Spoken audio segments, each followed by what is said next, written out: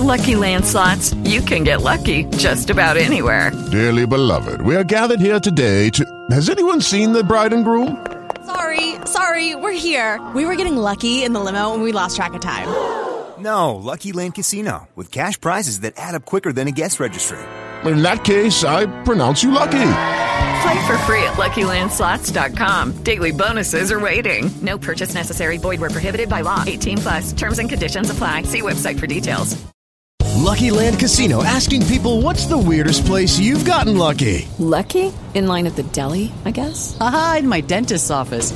More than once, actually. Do I have to say? Yes, you do. In the car before my kids' PTA meeting. Really? Yes. Excuse me, what's the weirdest place you've gotten lucky? I never win and tell. Well, there you have it. You can get lucky anywhere, playing at LuckyLandSlots.com. Play for free right now. Are you feeling lucky? No purchase necessary. Void where prohibited by law. 18+. Terms and conditions apply. See website for details. As prices keep creeping up, your entertainment budget doesn't have to take a hit. Live One Plus has all the music you love, ad-free for only $3.99 per month. Dive into Live One's massive library of songs, listen to curated playlists, or create your own. Check out exclusive artist-hosted stations, and do it all for the best price in streaming. Lock in a Live One Plus membership for just $3.99 per month now, and you'll not only beat inflation, you'll get all your favorite music ad-free. Check out liveone.com/bestmusic for details. This Christmas, feel joy, gift joy, and send them joy with the perfect gift at Arnott's. Explore an endless array of gifting that will bring joy to everyone on your list. Shop Irish at the Christmas market. Support emerging new businesses with Pitch 22. Or find something extra special from one of our world-class brands. Shop in-store and online at arnotts.ie. Los Angeles in the 1980s is responsible for a lot of culture all over the world that's still visible today. Hard rock band Guns N' Roses was breaking records with their debut album, Appetite for Destruction, and NWA was blowing minds with their explosive form of hip-hop and rap. In 1987, Platoon was cleaning up the Academy Awards, and later that same year, Southern California was rocked by a 6.1 magnitude earthquake, causing 6 deaths, hundreds of injuries, and an estimated $100 million in damage. This is also when Robert Peernock decided that he needed to get rid of his wife and daughter so that he wouldn't have to pay out a bunch of money during a divorce settlement. He came up with a plan to make it look like they died in a drunk driving accident. Or did he? This is Monsters.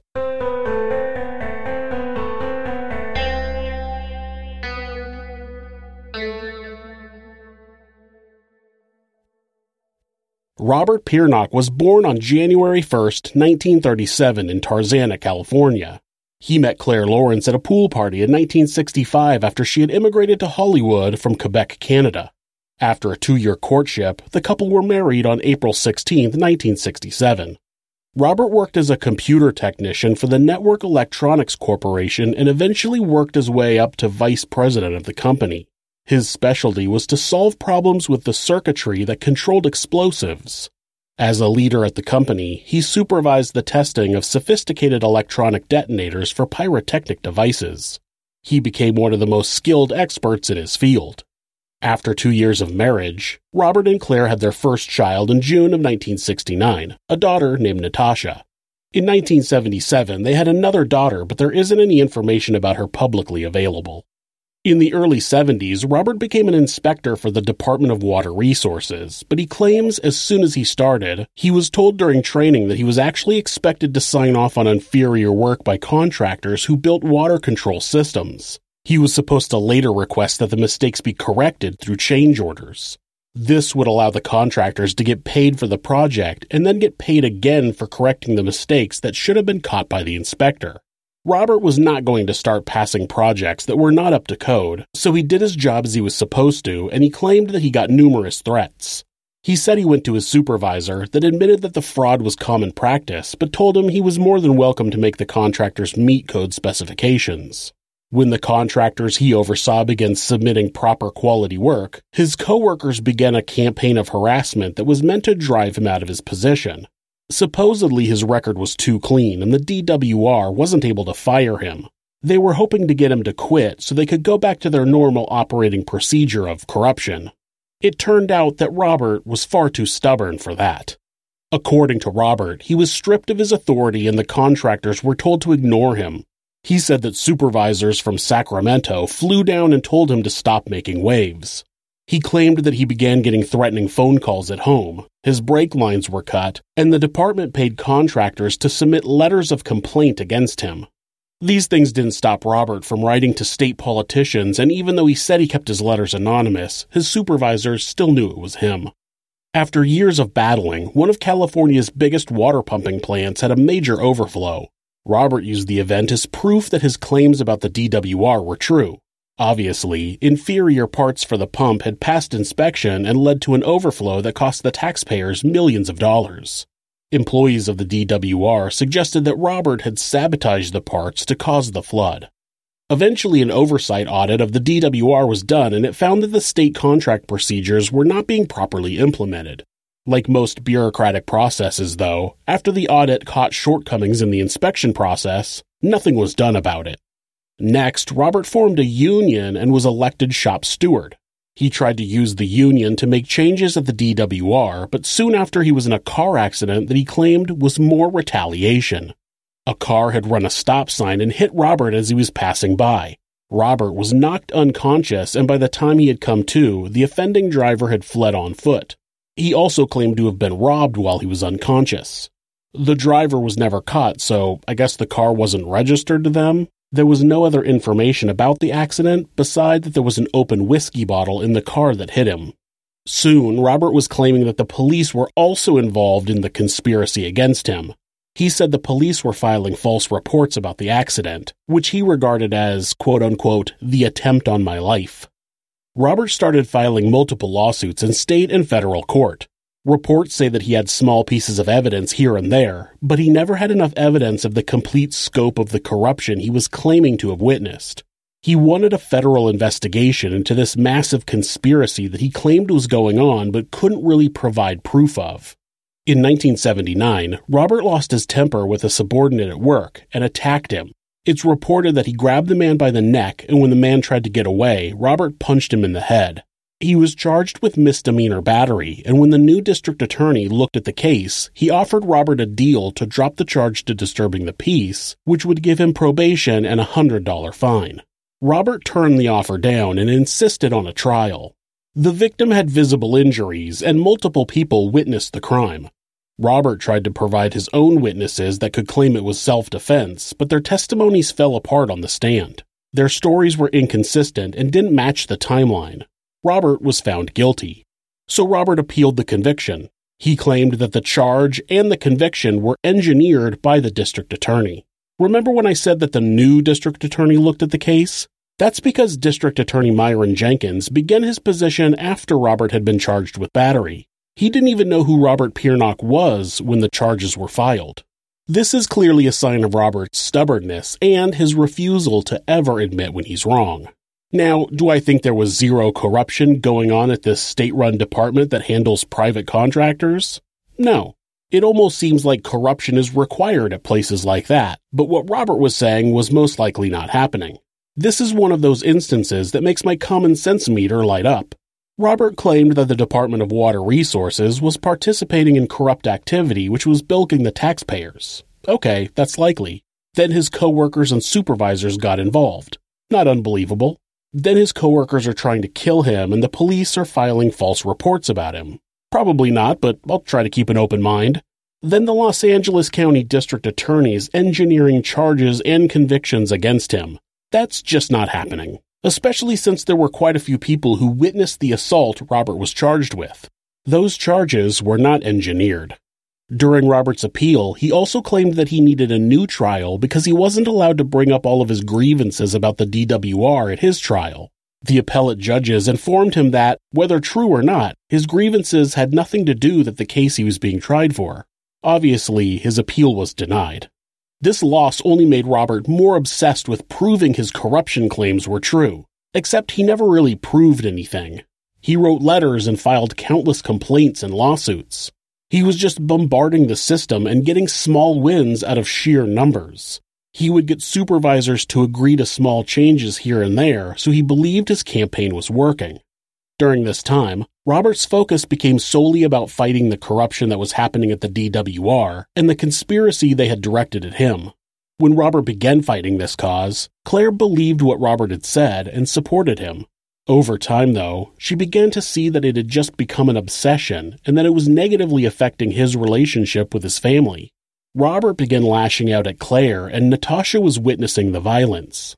Robert eventually began to focus on nothing but his fight against corruption. He was filing so many lawsuits that he hired a lawyer to handle them. He would win settlements and then put that money away to use to file more lawsuits. He was making recordings of coworkers and keeping detailed notes. He became angrier and angrier that people didn't appreciate the work he was doing to save the taxpayers from so much corruption.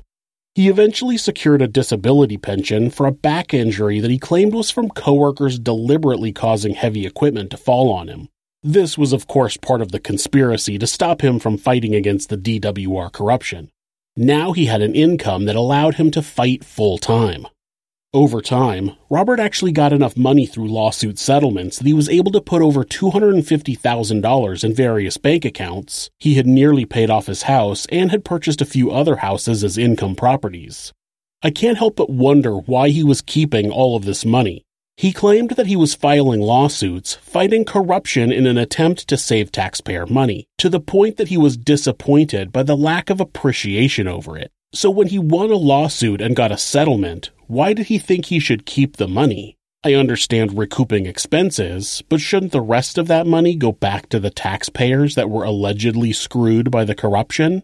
Filing countless lawsuits under the guise of fighting for taxpayers and then keeping all of the money you win kinda makes it seem like you're not really any better than the organizations you claim are corrupt. Just saying. Robert wanted Claire to be in the fight with him, but she was over it. She was no longer interested in his campaign and he felt betrayed by her. His violence against Claire increased and eventually carried over to Natasha.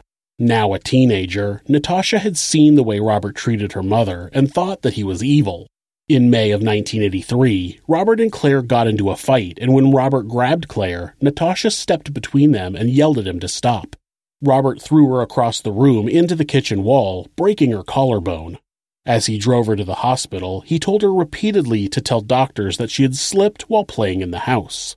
Claire went along with the story out of fear, and Natasha, unsure of what to do, told different stories to everyone at the hospital, hoping someone would notice, but nobody did. Claire had talked about leaving Robert after this, but friends said that she had told them that Robert had threatened to kill her if she ever left. Claire believed him and abandoned her plan, but the relationship was clearly beyond saving. Eventually, Robert accepted this and the couple separated. Not long after the separation, Robert met a woman named Sonia Siegel, and soon the two were dating. Robert eventually moved in with Sonia, which gave the family a bit of peace. Natasha said she finally felt safe at home after years of being afraid of her father's violent outbursts. Claire found a job as a secretary at a property management company, and the three girls settled in for a new life together. Robert would visit Claire and his daughters weekly, giving them extra money to help with the bills. As prices keep creeping up, your entertainment budget doesn't have to take a hit. Live One Plus has all the music you love, ad-free for only $3.99 per month. Dive into Live One's massive library of songs, listen to curated playlists, or create your own. Check out exclusive artist-hosted stations, and do it all for the best price in streaming. Lock in a Live One Plus membership for just $3.99 per month now, and you'll not only beat inflation, you'll get all your favorite music ad-free. Check out liveone.com/bestmusic for details. This Christmas, feel joy, gift joy, and send them joy with the perfect gift at Arnott's. Explore an endless array of gifting that will bring joy to everyone on your list. Shop Irish at the Christmas market. Support emerging new businesses with Pitch 22. Or find something extra special from one of our world-class brands. Shop in-store and online at arnotts.ie. While there, he would tell Claire about whatever battle he was dealing with in his pursuit to end state corruption, and he wanted her support, but she had none to give him. Robert began expressing concern that Claire's employer was involved in the whole corruption conspiracy, and that they may have paid her for her cooperation. Now, according to Robert, both Claire and her employer were working against him. At this point, this has nothing to do with actual corruption. Robert was just off his rocker. This may be the reason Claire finally filed for divorce in early November of 1986, but nobody really knows for sure. She had an initial consultation with a lawyer named Victoria Doom. No, really. And a few days later, she returned the paperwork and paid a retainer to finally initiate a divorce from Robert. On July 21st, 1987, Natasha had been dropped off at her house by a friend a little after 5 p.m. Natasha had planned to do some chores before changing her clothes and meeting some friends at Six Flags Magic Mountain, just north of Los Angeles in Valencia. When she arrived home, she was dismayed to see her father's car in the driveway. He actually had 2 cars at the house, but one was always there. He had a 1971 Cadillac that was always at the house, as he normally drove a Datsun F10. Seeing both cars at the house meant that Robert was there and Natasha would have to tiptoe around him. While in the kitchen making a snack, Robert came in and started asking her questions. What were her plans? Did she have any friends coming over? Was her mother working late? Natasha played dumb as she just assumed her father was being nosy, looking for something to criticize her about, but in reality, he was planning his evening. He wanted to know if anyone would be stopping by that evening and when Claire would be home because he had a plan to carry out. Suddenly, Robert picked up an electricity bill and started yelling about the cost of the utility bills at the house. He told her that she needed to make sure to turn the TV off when she left the room and reminded her that he still paid most of the bills there. Then he stormed off, going out the back door. When Natasha glanced over at where her father had gone, she noticed that he walked out of the living room, leaving the TV on. When he came back inside, she made a sarcastic remark about someone leaving the TV on. Natasha's defiance angered him, and it gave him the motivation he needed to move on to the next part of his plan. Robert lunged at his daughter and wrapped his hands around her throat. She knew that her words would piss him off. She even expected him to knock her down, but now he was strangling her and she was gasping for any air she could get. He dragged her into the living room and they both fell to the floor. Natasha knew that usually Robert's rage would subside and he would stop his attacks, but this time he continued squeezing her neck for so long, she actually thought he might kill her. Suddenly, Robert let go. He asked, quote, "Are you okay?" End quote. His demeanor changed in an instant. Then he stood up and told Natasha to hold on. He had something that would make her feel better. As Robert went out the front door, Natasha pulled herself together, trying to figure out if she should try to leave the house or if that would only anger the unstable man further. Before she knew it, Robert was back in the house and he had grabbed her arms, twisting them behind her back. He snapped a pair of handcuffs around her wrists before putting a blue canvas bag over her head. He tied a string at the base of the hood to ensure that it wouldn't come off. Natasha knew that her father was an angry and violent man and knew he was capable of killing her and her mother. She flat out asked him, quote, "Are you going to kill me?" End quote, and her heart sank as he responded, "Yes."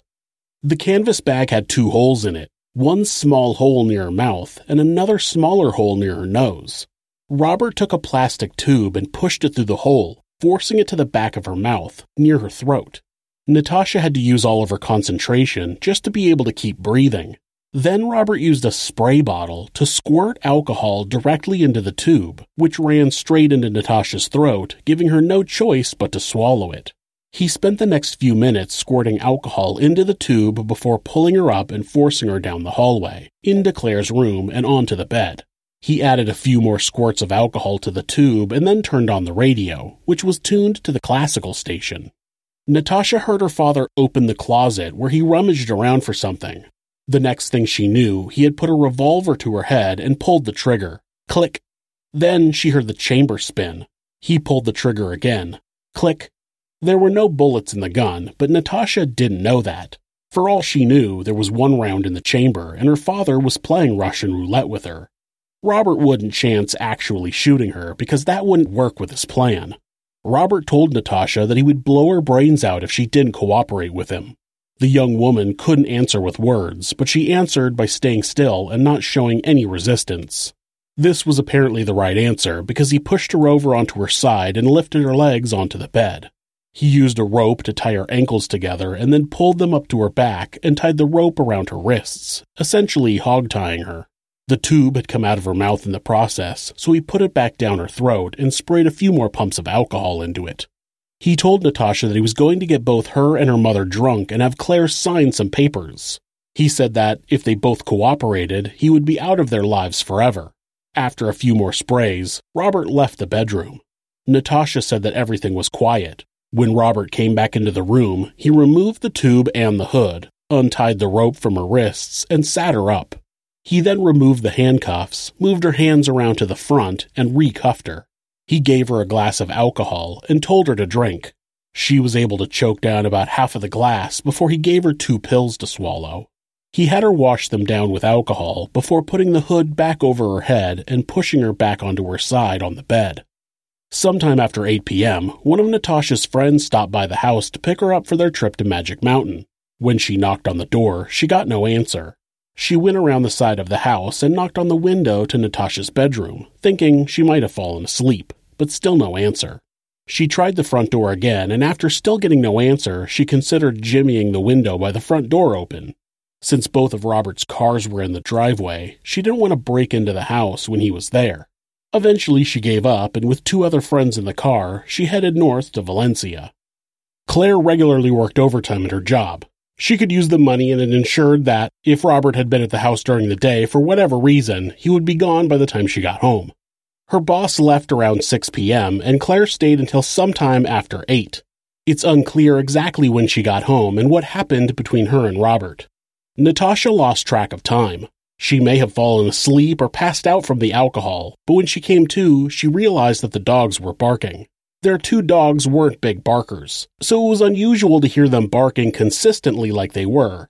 She could tell that they weren't in the house. They were in the backyard, and they couldn't see the street from there, so they must be barking at the sliding glass door at something happening in the house. She tried to hear if her mother was home, but she couldn't keep her focus. The drugs and alcohol had her slipping in and out of consciousness. Sometime in the early morning hours of the next day, Natasha was picked up and carried to the garage where she was placed in the back seat of the Cadillac. Claire was also in the back seat, but the young woman wasn't aware of that at the time. Robert drove the Cadillac, with his small Datsun car hitched to the back, to San Fernando Road, just southwest of Tuxford Street, right next to I-5. He unhitched the Datsun and crawled under the Cadillac, where he tied a piece of rope so it hung under the car near the gas tank. He had bolted an L-shaped piece of steel onto the rear axle that had a sharp point facing towards the gas tank. This was a pyrotechnics trick that made a car burst into flames when it impacted something solid. When the car crashed head-on, the piece of metal would be forced into the tank, puncturing it. The piece of rope would have been set on fire ahead of time, and when the gas poured out of the tank and hit the flame, boom. Robert moved both Claire and Natasha into the front seats of the Cadillac and doused the car and passengers with gasoline. He retrieved a tire iron from the car and beat both of his wife and daughter in the head with it. Believing they were both dead, Robert climbed under the car and lit the rope on fire. He then locked the accelerator open and dropped the car into gear. The plan was for the car to speed down the road, cross Tuxford Street, and slam into the concrete wall on the other side of the street. This would drive the spike into the gas tank, releasing the gas onto the flame and igniting the entire car. Investigators said they found a strip of leather tying Claire's hands to the steering wheel, most likely to make it look like the woman was driving. But she must have slumped to the right, which steered the car off the road, and it impacted a telephone pole on the side of San Fernando Road. Even though the car hit the pole with enough force to knock it over, they hadn't picked up enough speed to cause the piece of metal to puncture the gas tank, and eventually the fire on the rope burned out. It's important to note that when the car was dusted for prints, there were none on the steering wheel. Not Claire's, not Robert's, none, which is unusual since its only purpose really was to be touched by people. Robert must have sped away from the scene as soon as he let the Cadillac go, and it's unclear if he knew that his plan had not worked. It was about 4 in the morning when a motorist saw the wrecked car and stopped to see if anyone was hurt. He tried to pull Claire from the car, but she was jammed under the steering wheel. He noticed another woman in the car but saw some smoke and was afraid the car would explode. He ran to a phone to call 911. First responders noticed that the smell of gasoline was much stronger than they normally experienced in car accidents. They noticed puddles of gasoline inside the car and on the victims. They also noticed blood spatter inside the car, but no damage to the car. There was no damage to the windshield or the dash. The injuries to the driver's head didn't seem to have come from the crash. This prompted investigators to be called to the scene to determine if there was a crime. Paramedics also found an opened bottle of whiskey in the Cadillac, an interesting coincidence that matched the detail from Robert's earlier quote-unquote attempt on his life.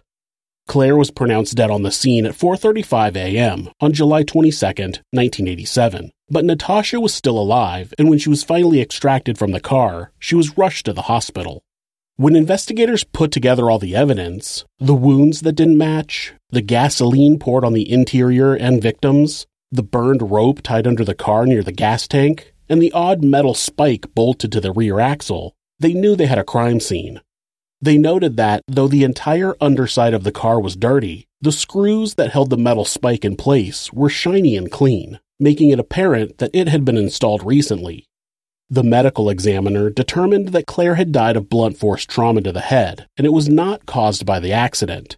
He explained that Claire must have been completely unconscious when the attack happened, which allowed the attacker to repeatedly hit her in the same place over and over, causing massive damage to her skull and brain. Natasha, on the other hand, was semi-conscious when she was attacked and was turning her head back and forth with each blow. This made each impact hit a different part of her head, spreading the damage out and not causing a life-ending injury. When Natasha woke up at the hospital, she was not in a state to explain what had happened.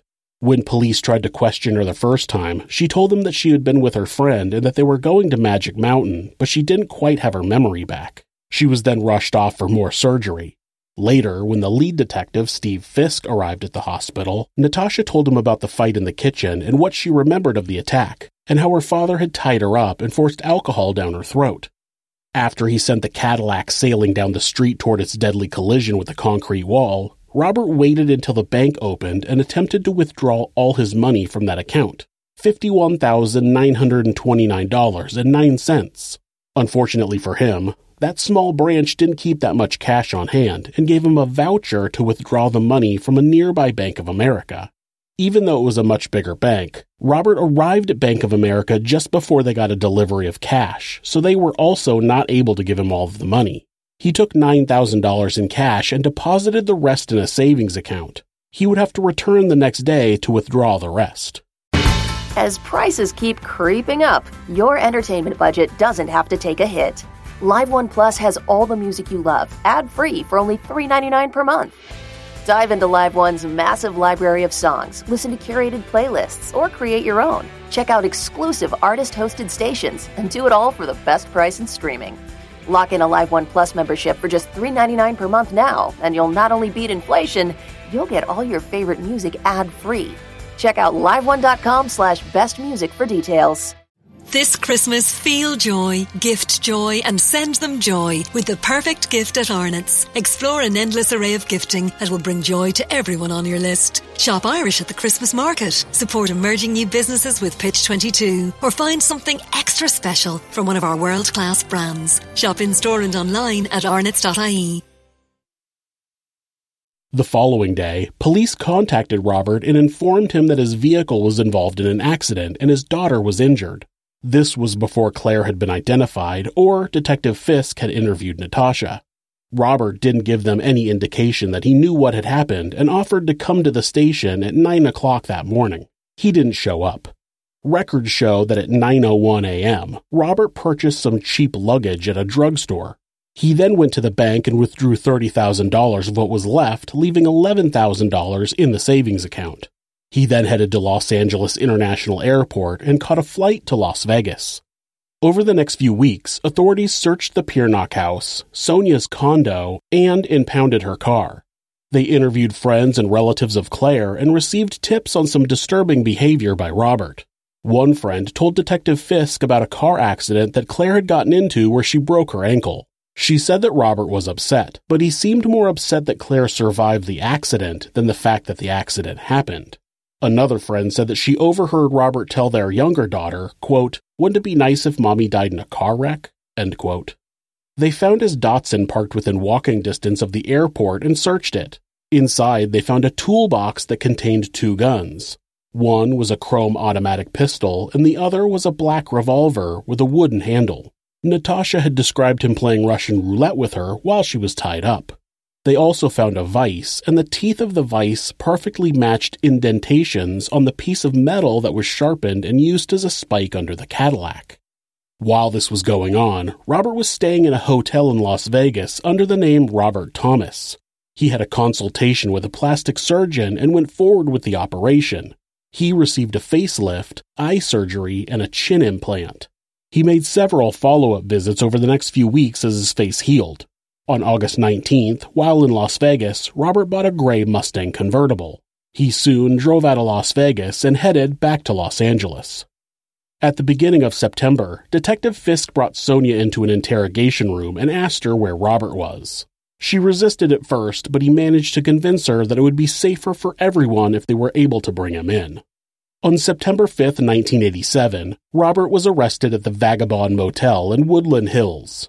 In his room, they found over $26,000 in cash, a fully packed suitcase, and a book titled The Australia Traveler's Survival Guide. Robert was charged with the murder of Claire and attempted murder of Natasha, along with other charges of kidnapping and torture. Take a wild guess what Robert did. That's right, he completely denied having any involvement and claimed that he was being framed. It was that darn conspiracy to silence him again. Not only had they set up the car wreck, he claimed that the police beat him during the arrest. One of his plastic surgery stitches had torn and they took him to the hospital for treatment. This was reported as the only injury on his body. Robert spent 3 years hiring and firing lawyers in an attempt to delay his trial. They were of course all co-conspirators in the plan to ruin him. He began representing himself and then changed his mind. As his trial was just about to get started in 1991, Robert attempted to fire his lawyer again, this being his 6th. He claimed that this lawyer had been paid off by the judge. Within the list of grievances that Robert had against his lawyer was that he refused to subpoena witnesses from decades-old union conflicts, and that he wouldn't allow Robert to use his bar license to run his own defense. Basically things that any lawyer would refuse to do. The judge denied his request. He told him the trial was starting and he was done letting him cause delays. Before the trial started, Robert tried to hire a hitman to kill Natasha and the lawyer that was working for her, filing a wrongful death lawsuit against him. That lawyer was none other than Victoria Doom.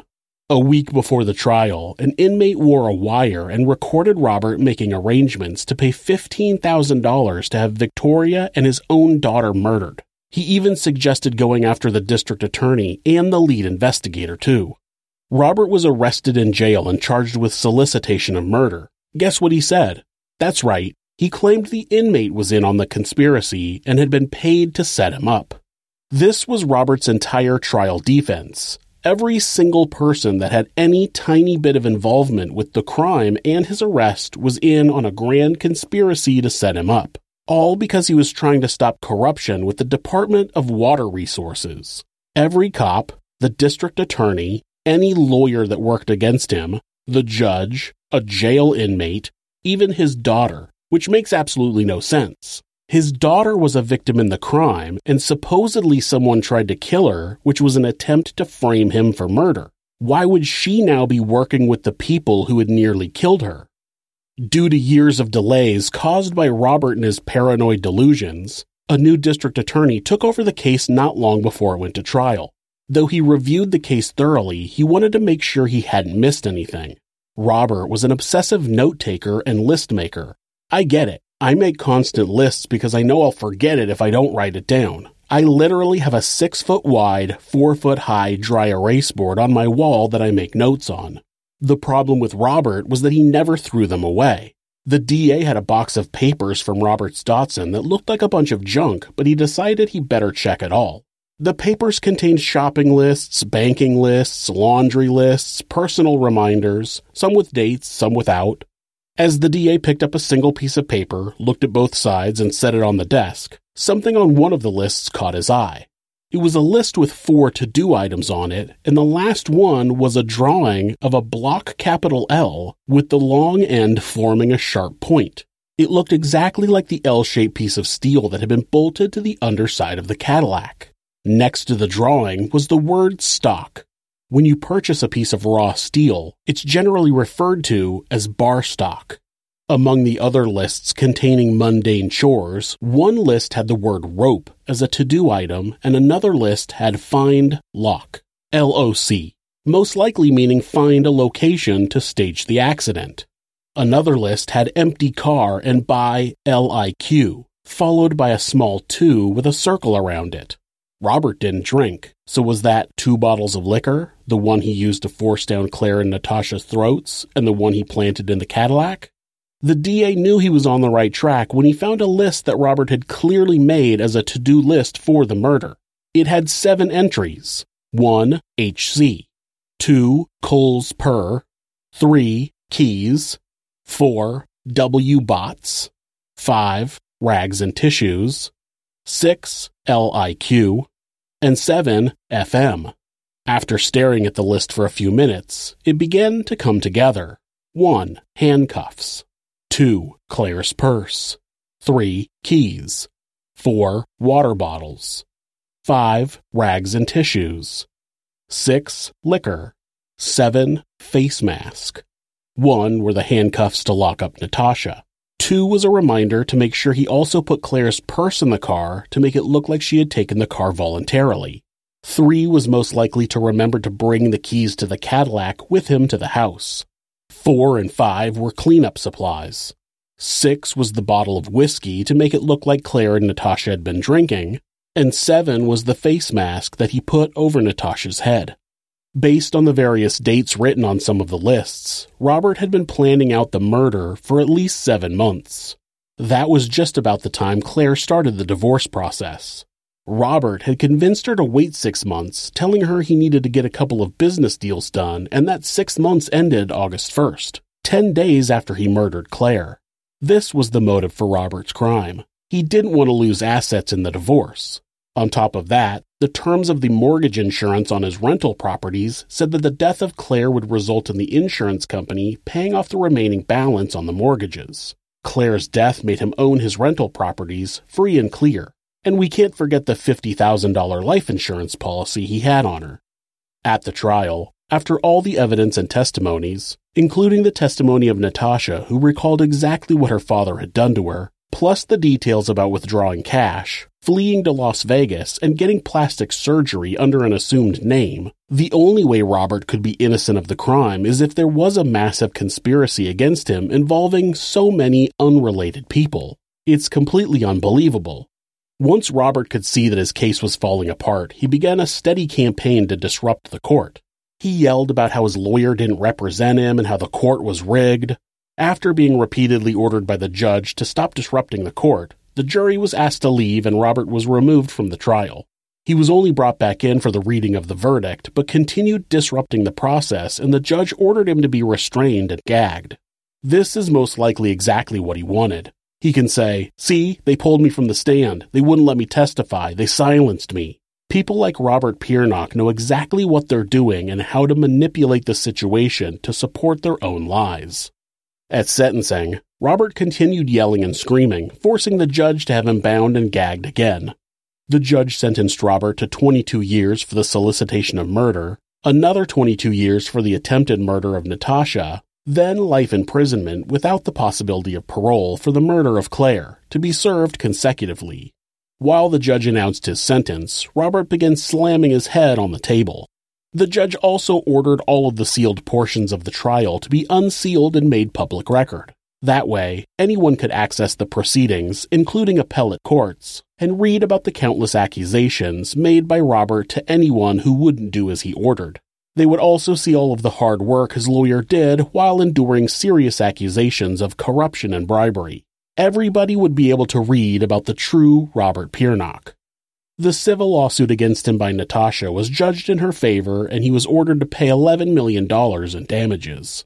Robert refused to be silenced after the trial. He filed an appeal to his conviction, but it was denied. He also filed a malpractice lawsuit against his lawyer. It was eventually dropped. Robert Peernock was sent to Pelican Bay, which was a high-security prison with minimal social interaction, but he was eventually able to argue that his sleep apnea required him to be in a facility prepared to deal with people with medical conditions.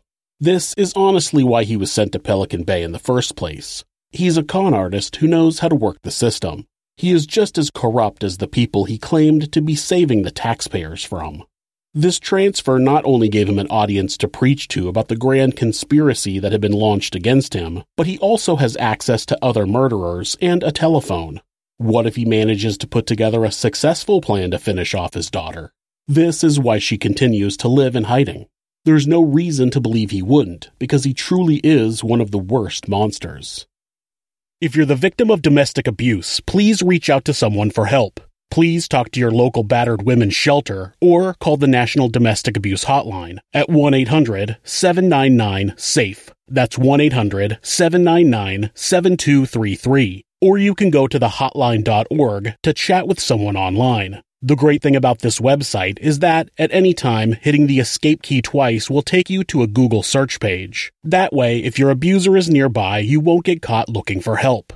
If you're having feelings of harming yourself or someone else, or even just need someone to talk to, please contact your local mental health facility, call 911, or call Mental Health America, who operate the National Suicide Prevention Hotline at 1-800-273-TALK. That's 1-800-273-8255. They're available 24 hours a day, 7 days a week, and will talk to you about any mental health issue you might be facing.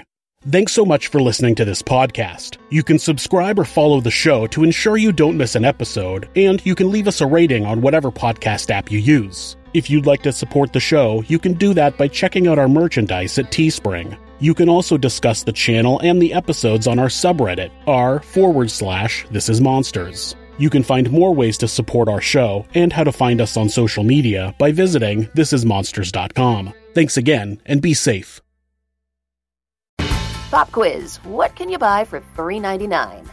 Not a latte, but for less than the cost of a cup of coffee, you can get all your favorite music ad-free. While other streaming services jack up their prices, Live One's membership is only $3.99 per month, and you can lock in that price for a full year. Join now to get the best deal in music with 0 ads, unlimited skips, and maximum audio quality. Get the music you love at a price that fits into your budget with Live One Plus. Check out liveone.com/bestmusic for details. Life's full of things we can't depend on, like the Irish weather, predictably unpredictable. When you're cutting it fine, but the tractor in front is out for the day. No winner of this week's you-know-what. So much for Lucky 7. But some things you can depend on, like in home heating. Emo, Jones Oil and Campus Oil are now CERTA, delivering the same warmth to your home now and into the future.